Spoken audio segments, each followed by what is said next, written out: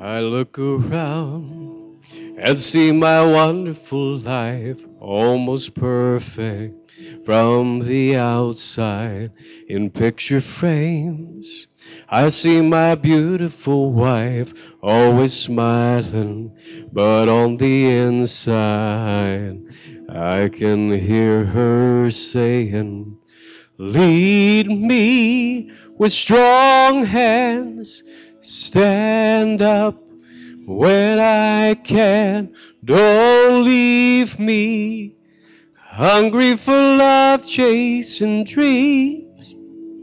But what about us? Show me you're willing to fight, that I'm still the love of your life. I know we call this our home, but I still feel alone. I see their faces, look in their innocent eyes. They're just children from the outside. I'm working hard. I tell myself they'll be fine. They're independent, but on the inside I can hear them saying, lead me with strong hands, stand up when I can, don't leave me hungry for love, chasing dreams. But what about us? Show me you're willing to fight, that I'm still the love of your life. I know we call this our home, but I still feel alone. So, Father, give me the strength to be everything I'm called to be. Oh, Father, show me the way to lead them. Won't you lead me to lead them with strong hands, to stand up when they can. Don't want to leave them hungry for love, chasing things that I could give up. I'll show them I'm willing to fight and give them the best of my life, so we can call this our home. Lead me, 'cause I can't do this alone. Father, lead me, 'cause I can't do this alone.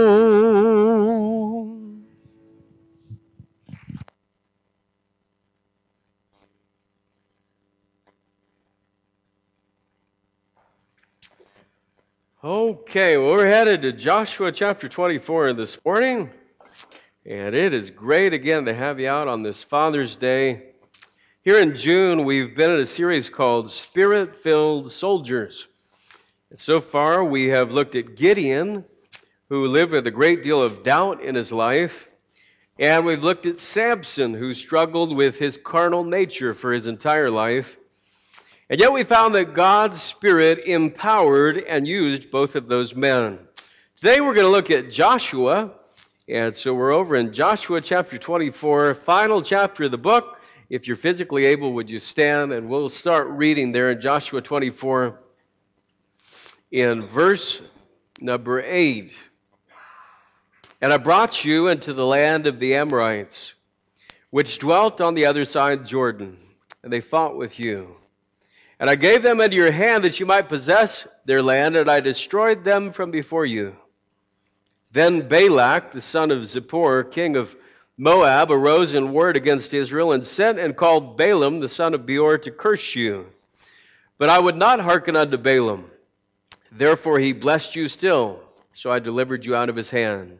And you went over Jordan and came unto Jericho, and the men of Jericho fought against you, the Amorites and the Perizzites and the Canaanites and the Hittites and the Girgashites, the Hivites and the Jebusites and all the otherites.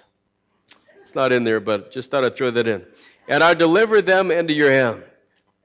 And I sent the hornet before you, which drave them out from before you, even the 2 kings of the Amorites, but not with thy sword, nor with thy bow. And I have given you a land for which ye did not labor, and cities which ye built not, and ye dwell in them. Of the vineyards and olive yards which ye planted not do ye eat. Now therefore fear the Lord, and serve him in sincerity and in truth. And put away the gods which your fathers served on the other side of the flood and in Egypt, and serve ye the Lord. And if it seem evil unto you to serve the Lord, choose you this day whom you will serve, whether the gods which your fathers served that were on the other side of the flood, or the God of the Amorites in whose land you dwell. But as for me and my house, we will serve the Lord. Let's pray. Father, would you bless now this morning as we look in your word, as we do our best to encourage and enable and offer boldness and courage to the fathers in this room. We know the message is for all of us, and yet specifically for fathers today on this Father's Day, I pray that you would work, and we ask it in Jesus' name.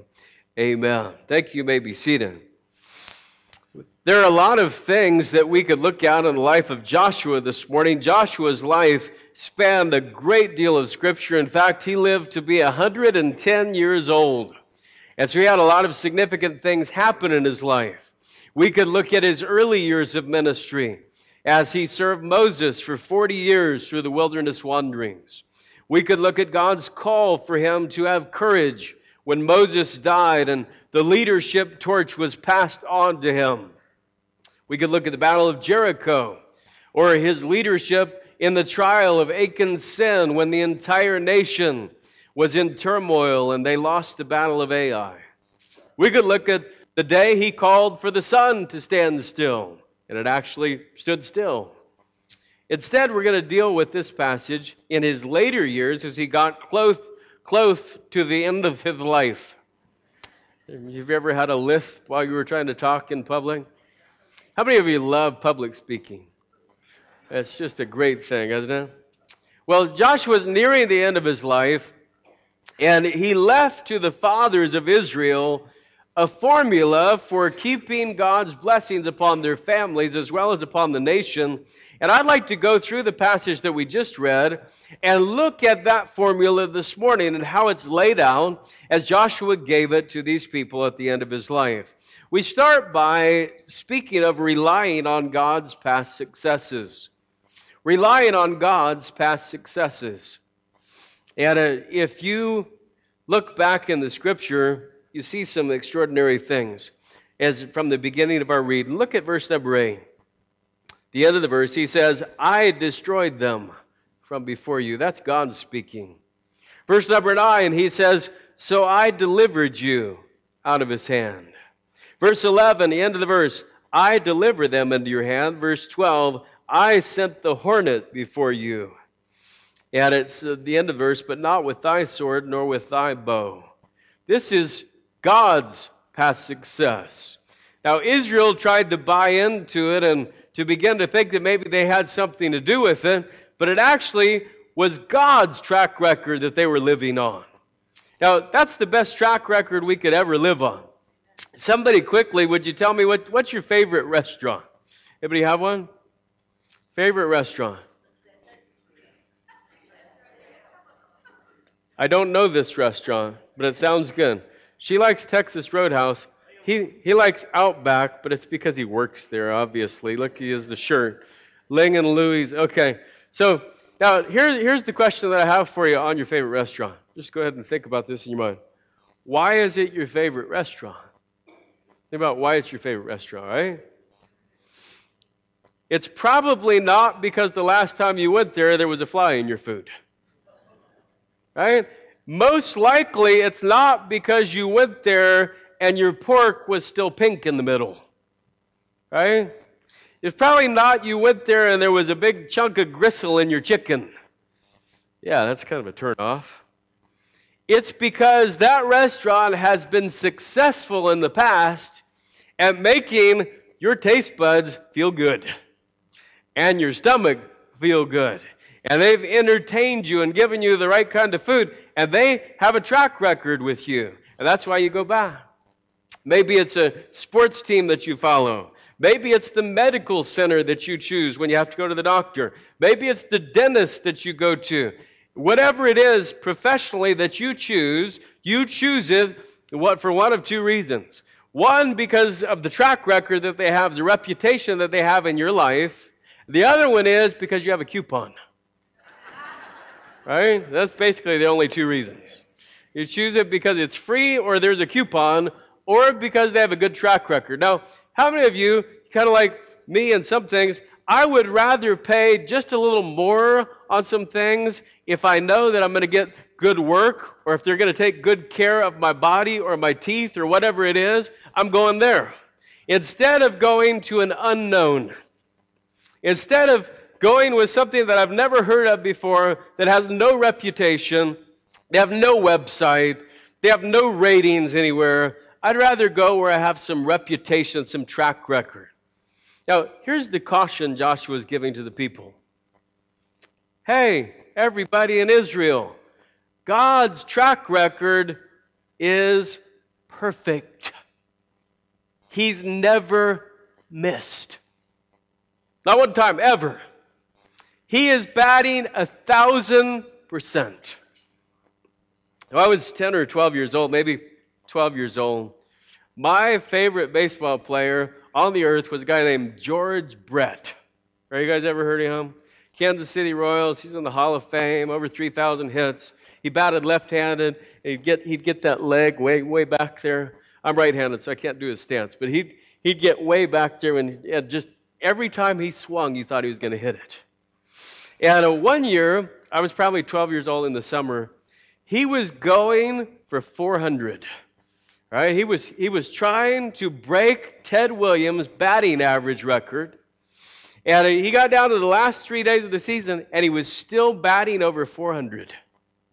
And man, the whole city was excited. And it's in the newspaper every day, and the radio's talking every hit. They're bringing it in. All right? They didn't have ESPN for live look-ins back then.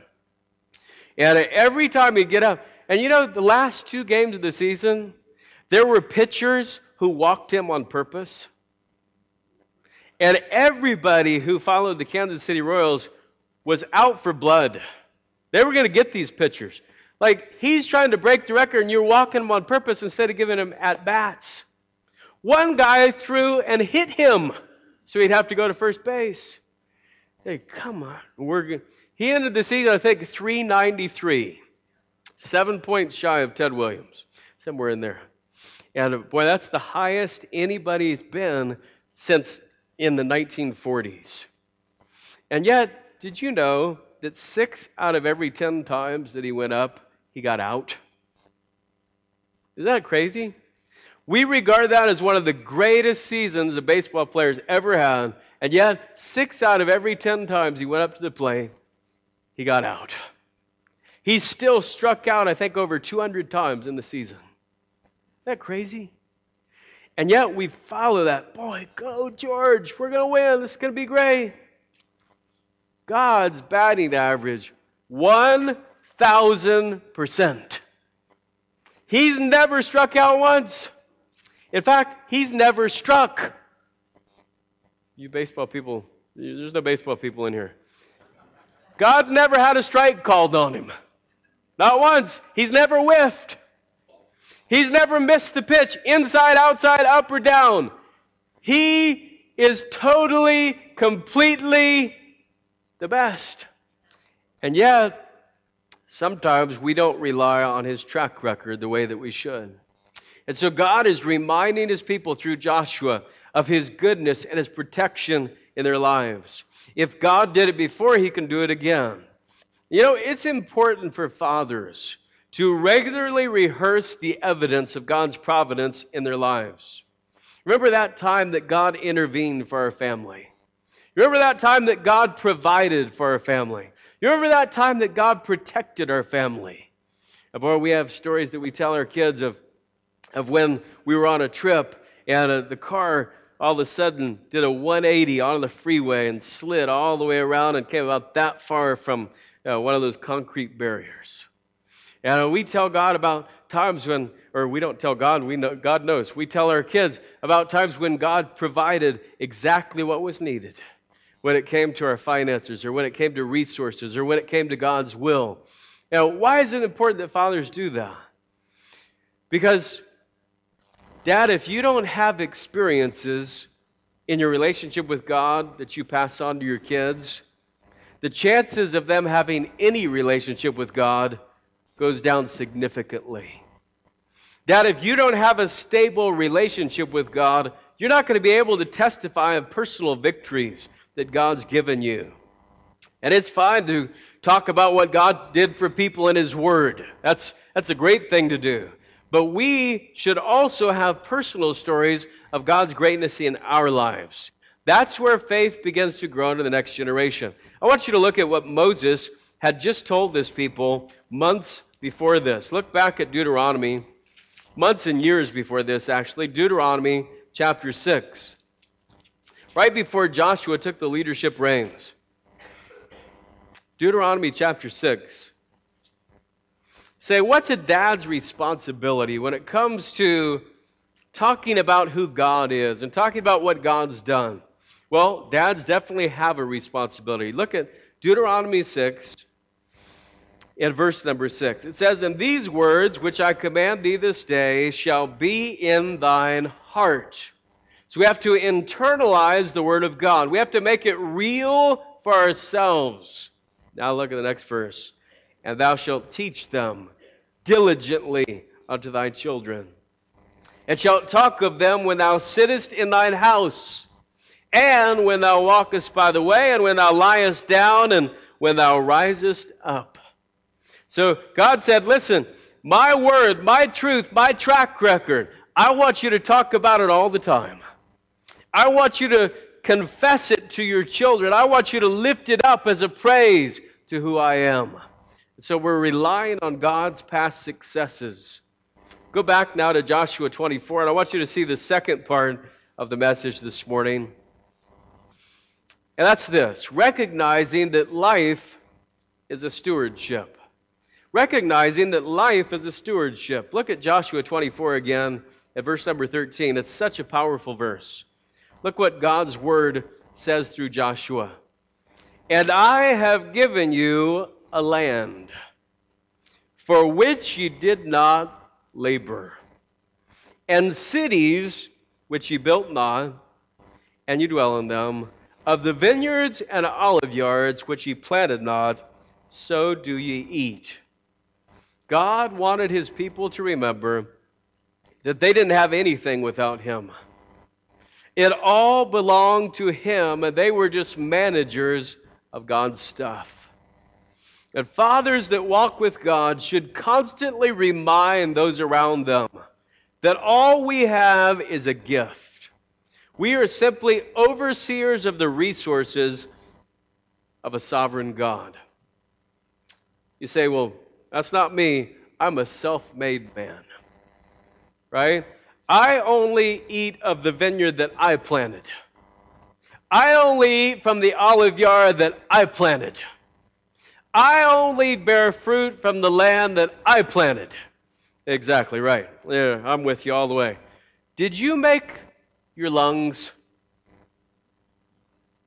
Right? So you can breathe. You made your own lungs. Did you make your own heart so it can beat in your chest without you even knowing? I'm sure you made your hands and your feet as well, right? You are definitely a self-made man. You know, we're the furthest thing from self-made men. We are the furthest thing from any type of creature that could become our own God. Humanism is absurd because we make ourselves into a God. And it's what God tells us here.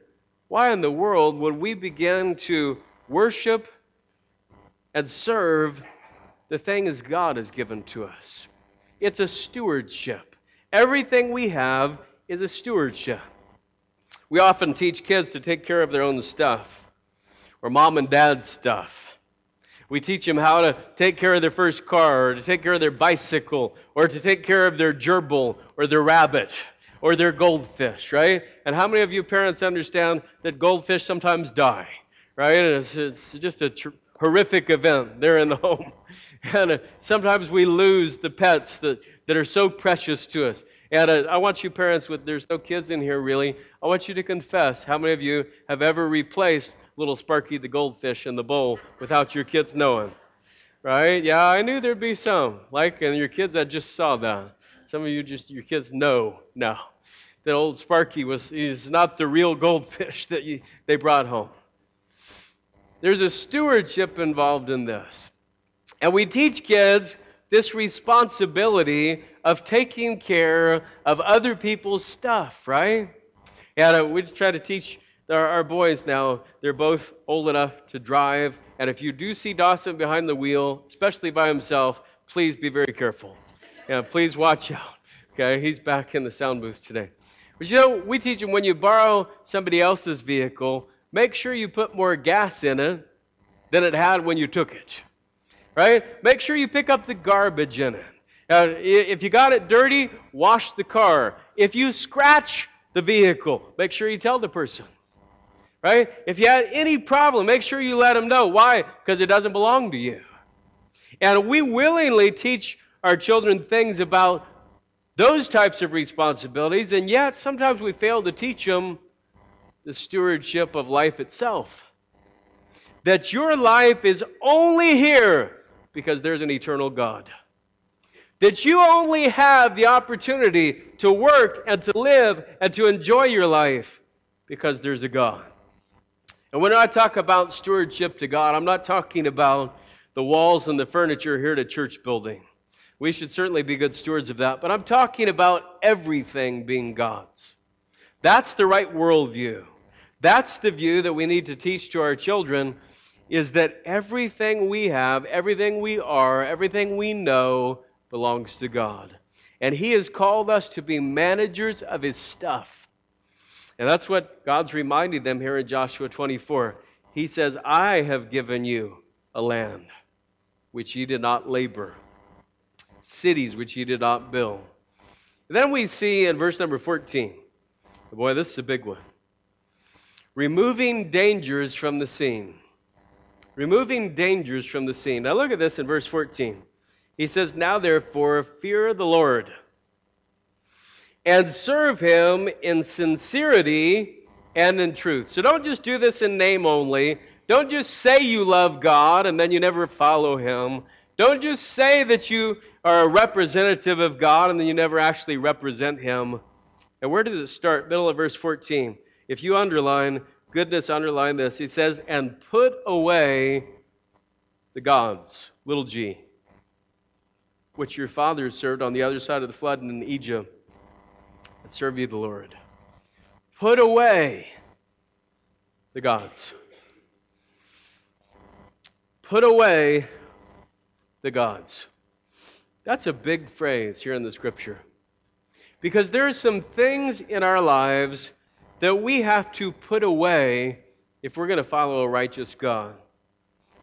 Now, there are a lot of dads, and there really are a lot of moms, who are detail-oriented when it comes to keeping their families physically safe, right? And I'll tell you what, things have changed since when I was a little kid, and we'd go on road trips in the station wagon, and man, we just laid down in the back, or we'd throw sleeping bags in there and, do whatever we felt like doing.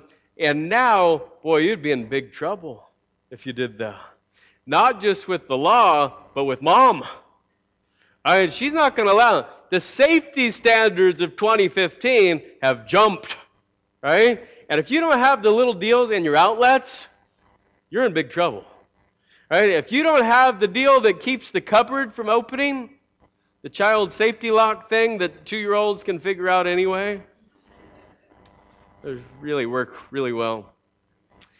Got to keep the kids safe, and so there are parents and maybe dads who are detail-oriented when it comes to keeping their families safe and having the baby in the car seat and Make sure the teenagers wear seat belts and help them check the safety on their vehicles. And we run beside the kids as they learn to ride their bikes. And we don't let them jump off the roof at the house most of the time. And important things like that.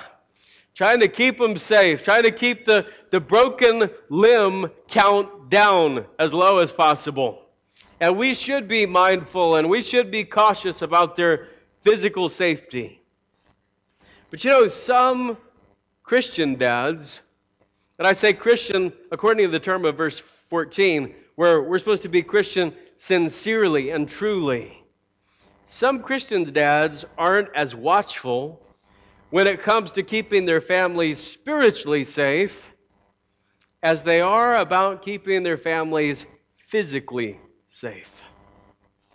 I remember years and years ago, we took our kids and we got to go down to Zion's National Park, down at towards the bottom of Utah down there.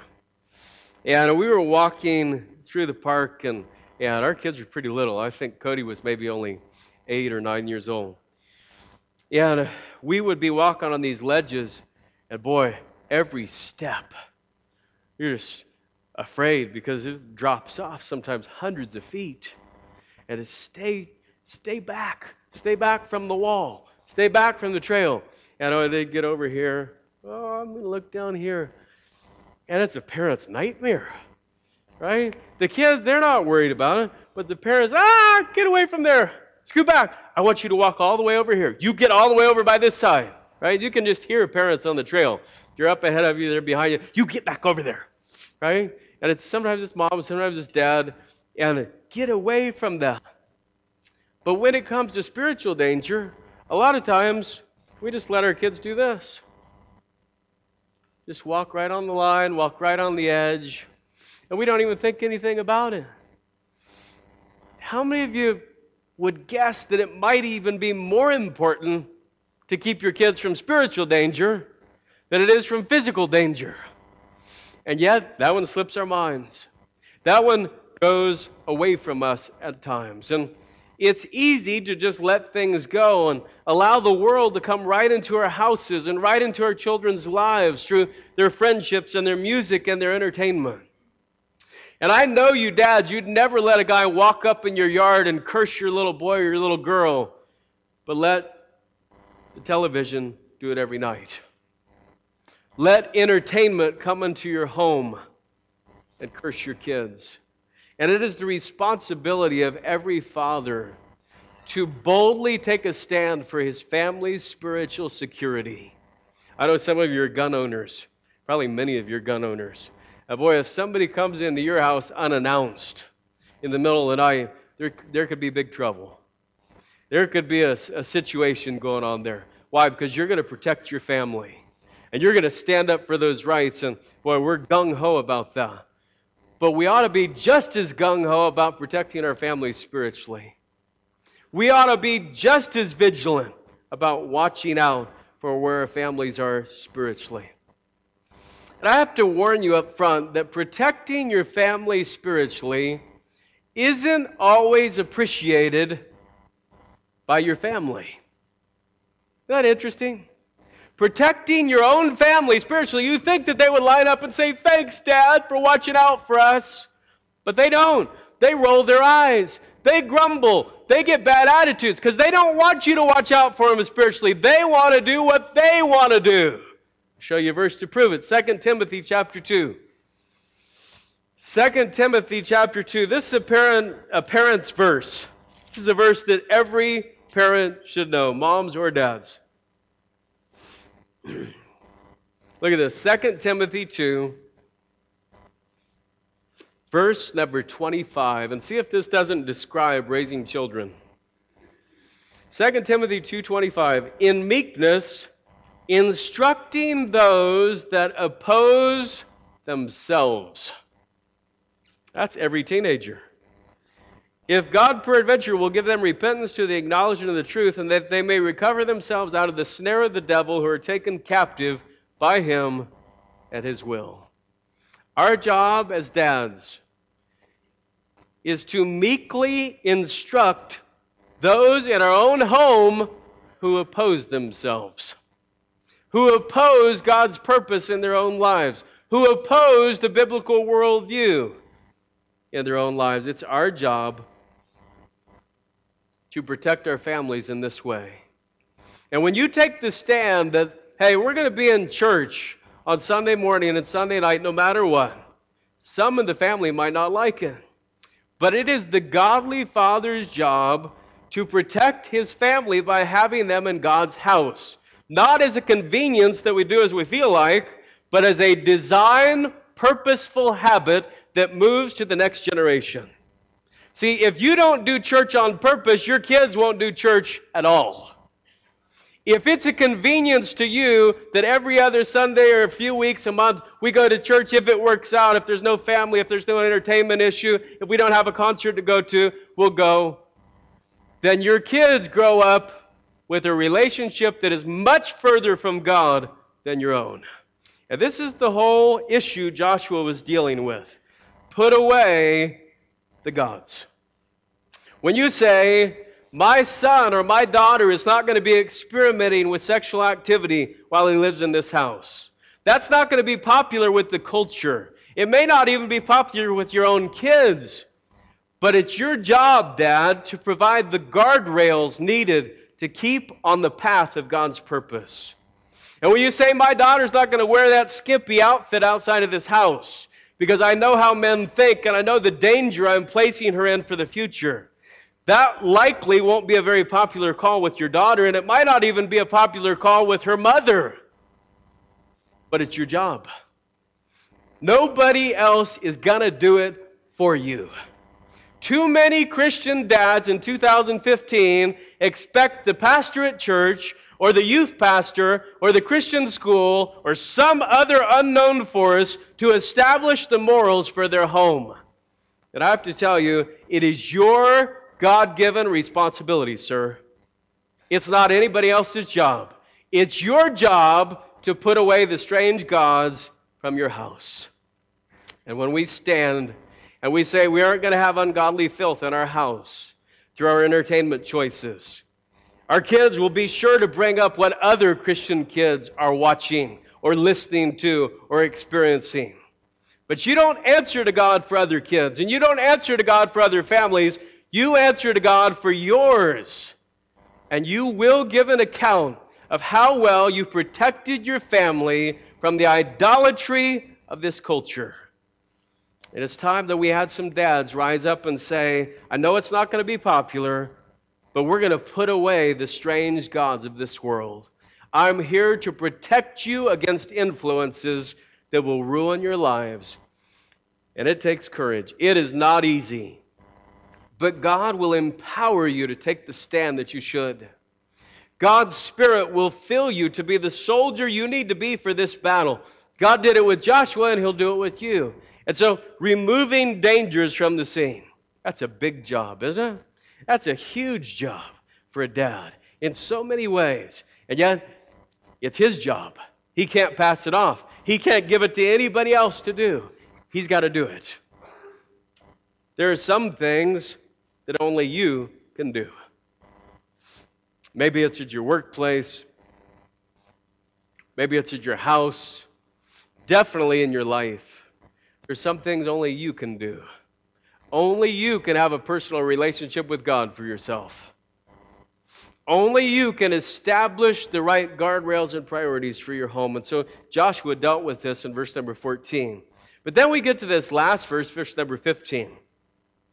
And Joshua in this verse throws out a catchphrase that would live in Israel and beyond for thousands of years, and you might even have it up on a wall somewhere. In verse 15, he said, as for me and my house, we will serve the Lord. Now, he knew right up front, as he said it, that this is a task that is easier said than done. This is not a one-time statement. Well, 20 years ago, I said that we'll serve the Lord, and boy, it still must be working, right? That's like the guy who told his wife on their wedding day that he loved her and he hasn't told her since. That's not working out very well for the relationship. Okay?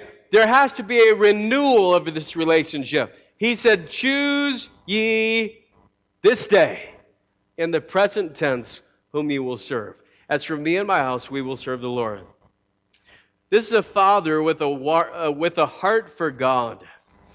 And this is a constant daily renewal, a daily resolution. As a dad, it's my responsibility to go to God on a regular basis and to ask Him if I'm keeping this commitment well.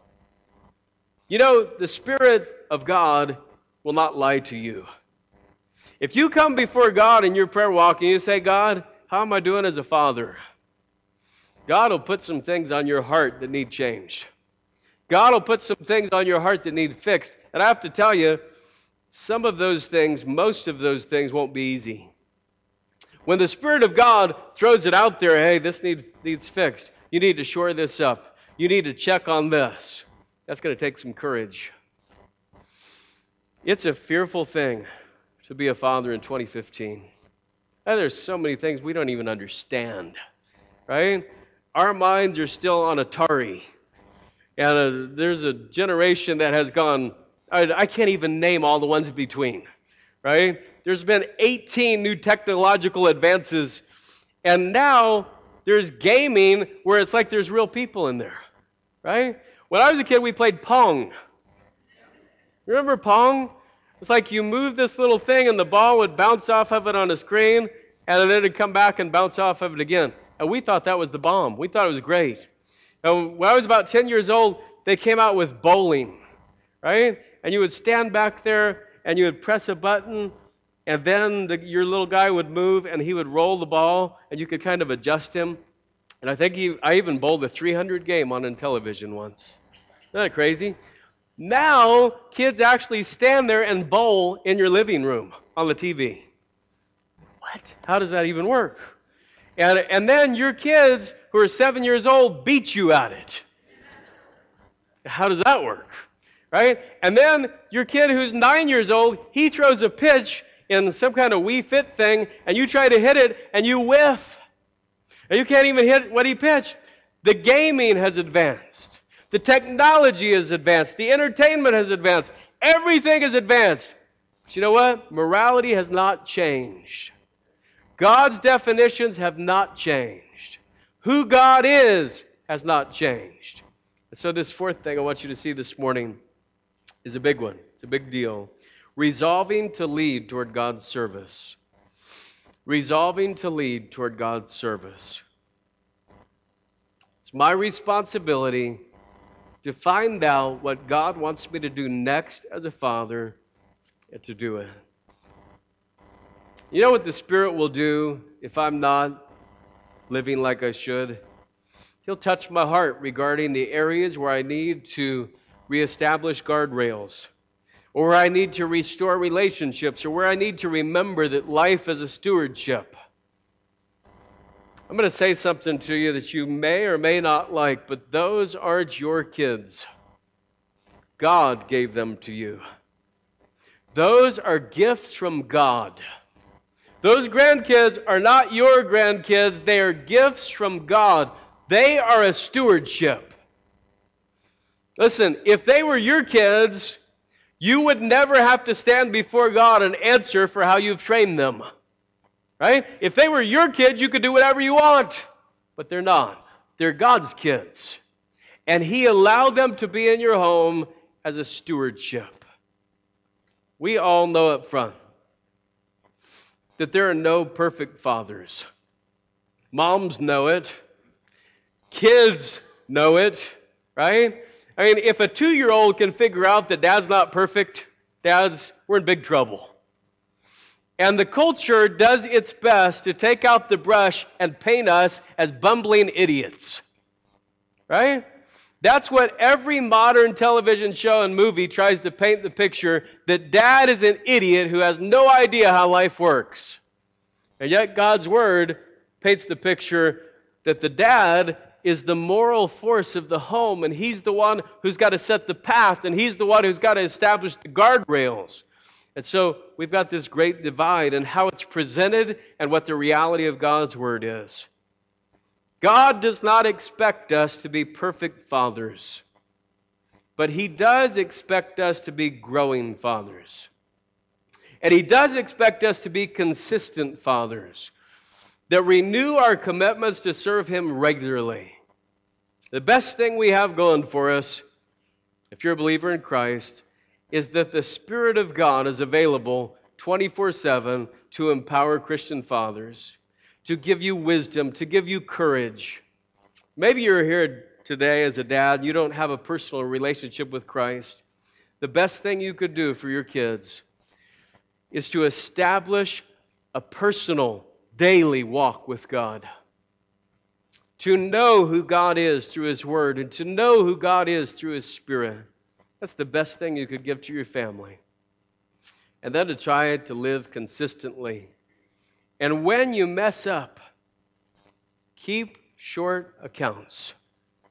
Be willing as a dad to say, you know what? I messed up. I didn't do that the right way. Yeah, I'm sorry. You know, if dad puts a track record out there that says he's willing to apologize, he's likely going to raise some kids who have far less pride than their counterparts in our culture. But historically, there are a lot of dads who have never once apologized in their family. They've never once admitted wrongdoing or a wrong decision in their family. And you know what, Dad? That doesn't make you stronger. That makes you weaker.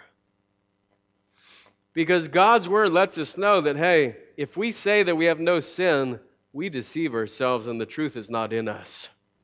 It's okay for you to say, hey, well, I blew that one. I messed up. I shouldn't have got angry at you, son, like that, but you shouldn't have done that. And if you ever throw a baseball in a window again, I'm going to tan your hide. Right? And I said that right here in church. It's right on there. And goodness gracious, do you know God's Word still teaches in corporal punishment? Isn't that amazing? Now, the culture says, boy, that's bad and that's evil.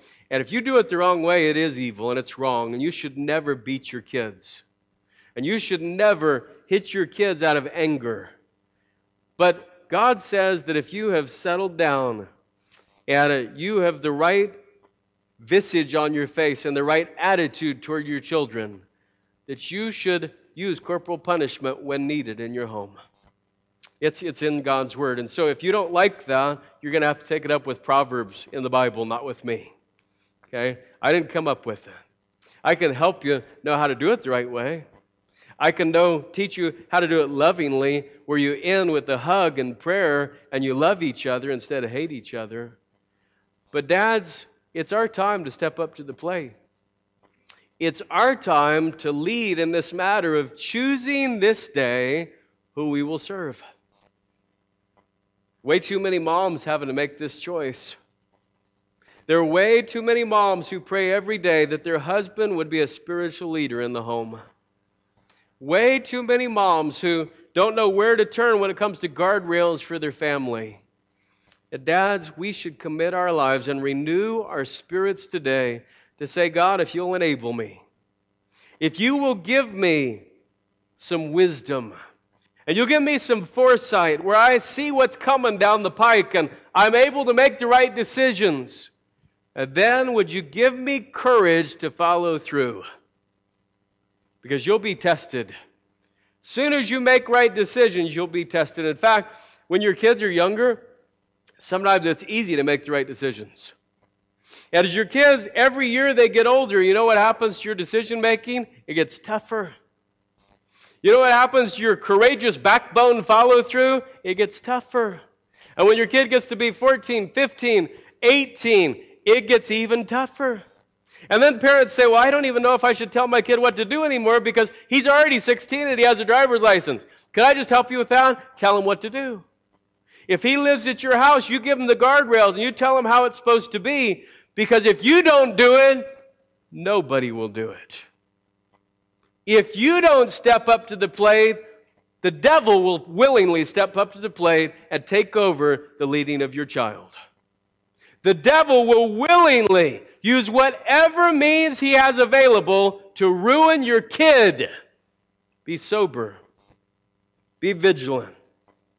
Because your adversary, the devil, as a roaring lion, walketh about, seeking whom he may devour. And I can tell you with complete certainty that the devil wants your kids. And you need a Joshua-type courage in your life. You need a Joshua-type choice in your life. You need a Joshua-type commitment in your life.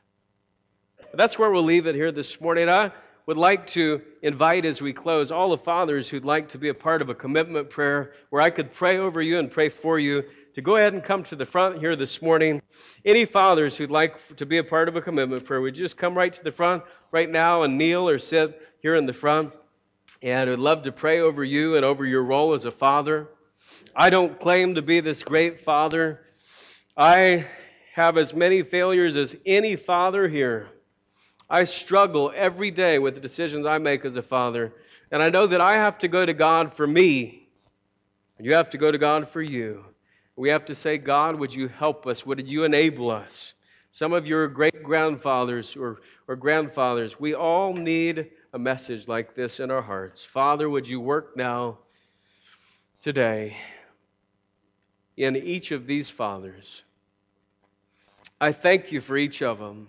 Lord, you know their hearts, and you know the desire that they have to be the man you want them to be. And we know that every person, every father here at this altar desires to be what you've made us to be as dads. We do. God, we want so much to be good fathers. And so I pray that we would be the ones who would regularly talk to our kids about what God is doing and what God has done. I pray that you would help us to regularly remind our children that life is a stewardship. It's given by God. It's not ours. Our path doesn't belong to us. Help us to be willing to stand up with courage and put away the strange gods out of our homes. Help us not to succumb to the culture just because it's difficult, but to take a stand for the right things in our home with a loving spirit, in meekness, instructing those that oppose themselves. And God, would you help us to choose this day, and the next day, and the next day, and the next day, whom we'll serve. I pray that it's for us in our houses that we would serve the Lord, that we would testify of your faith, that we would raise children in the nurture and admonition of the Lord.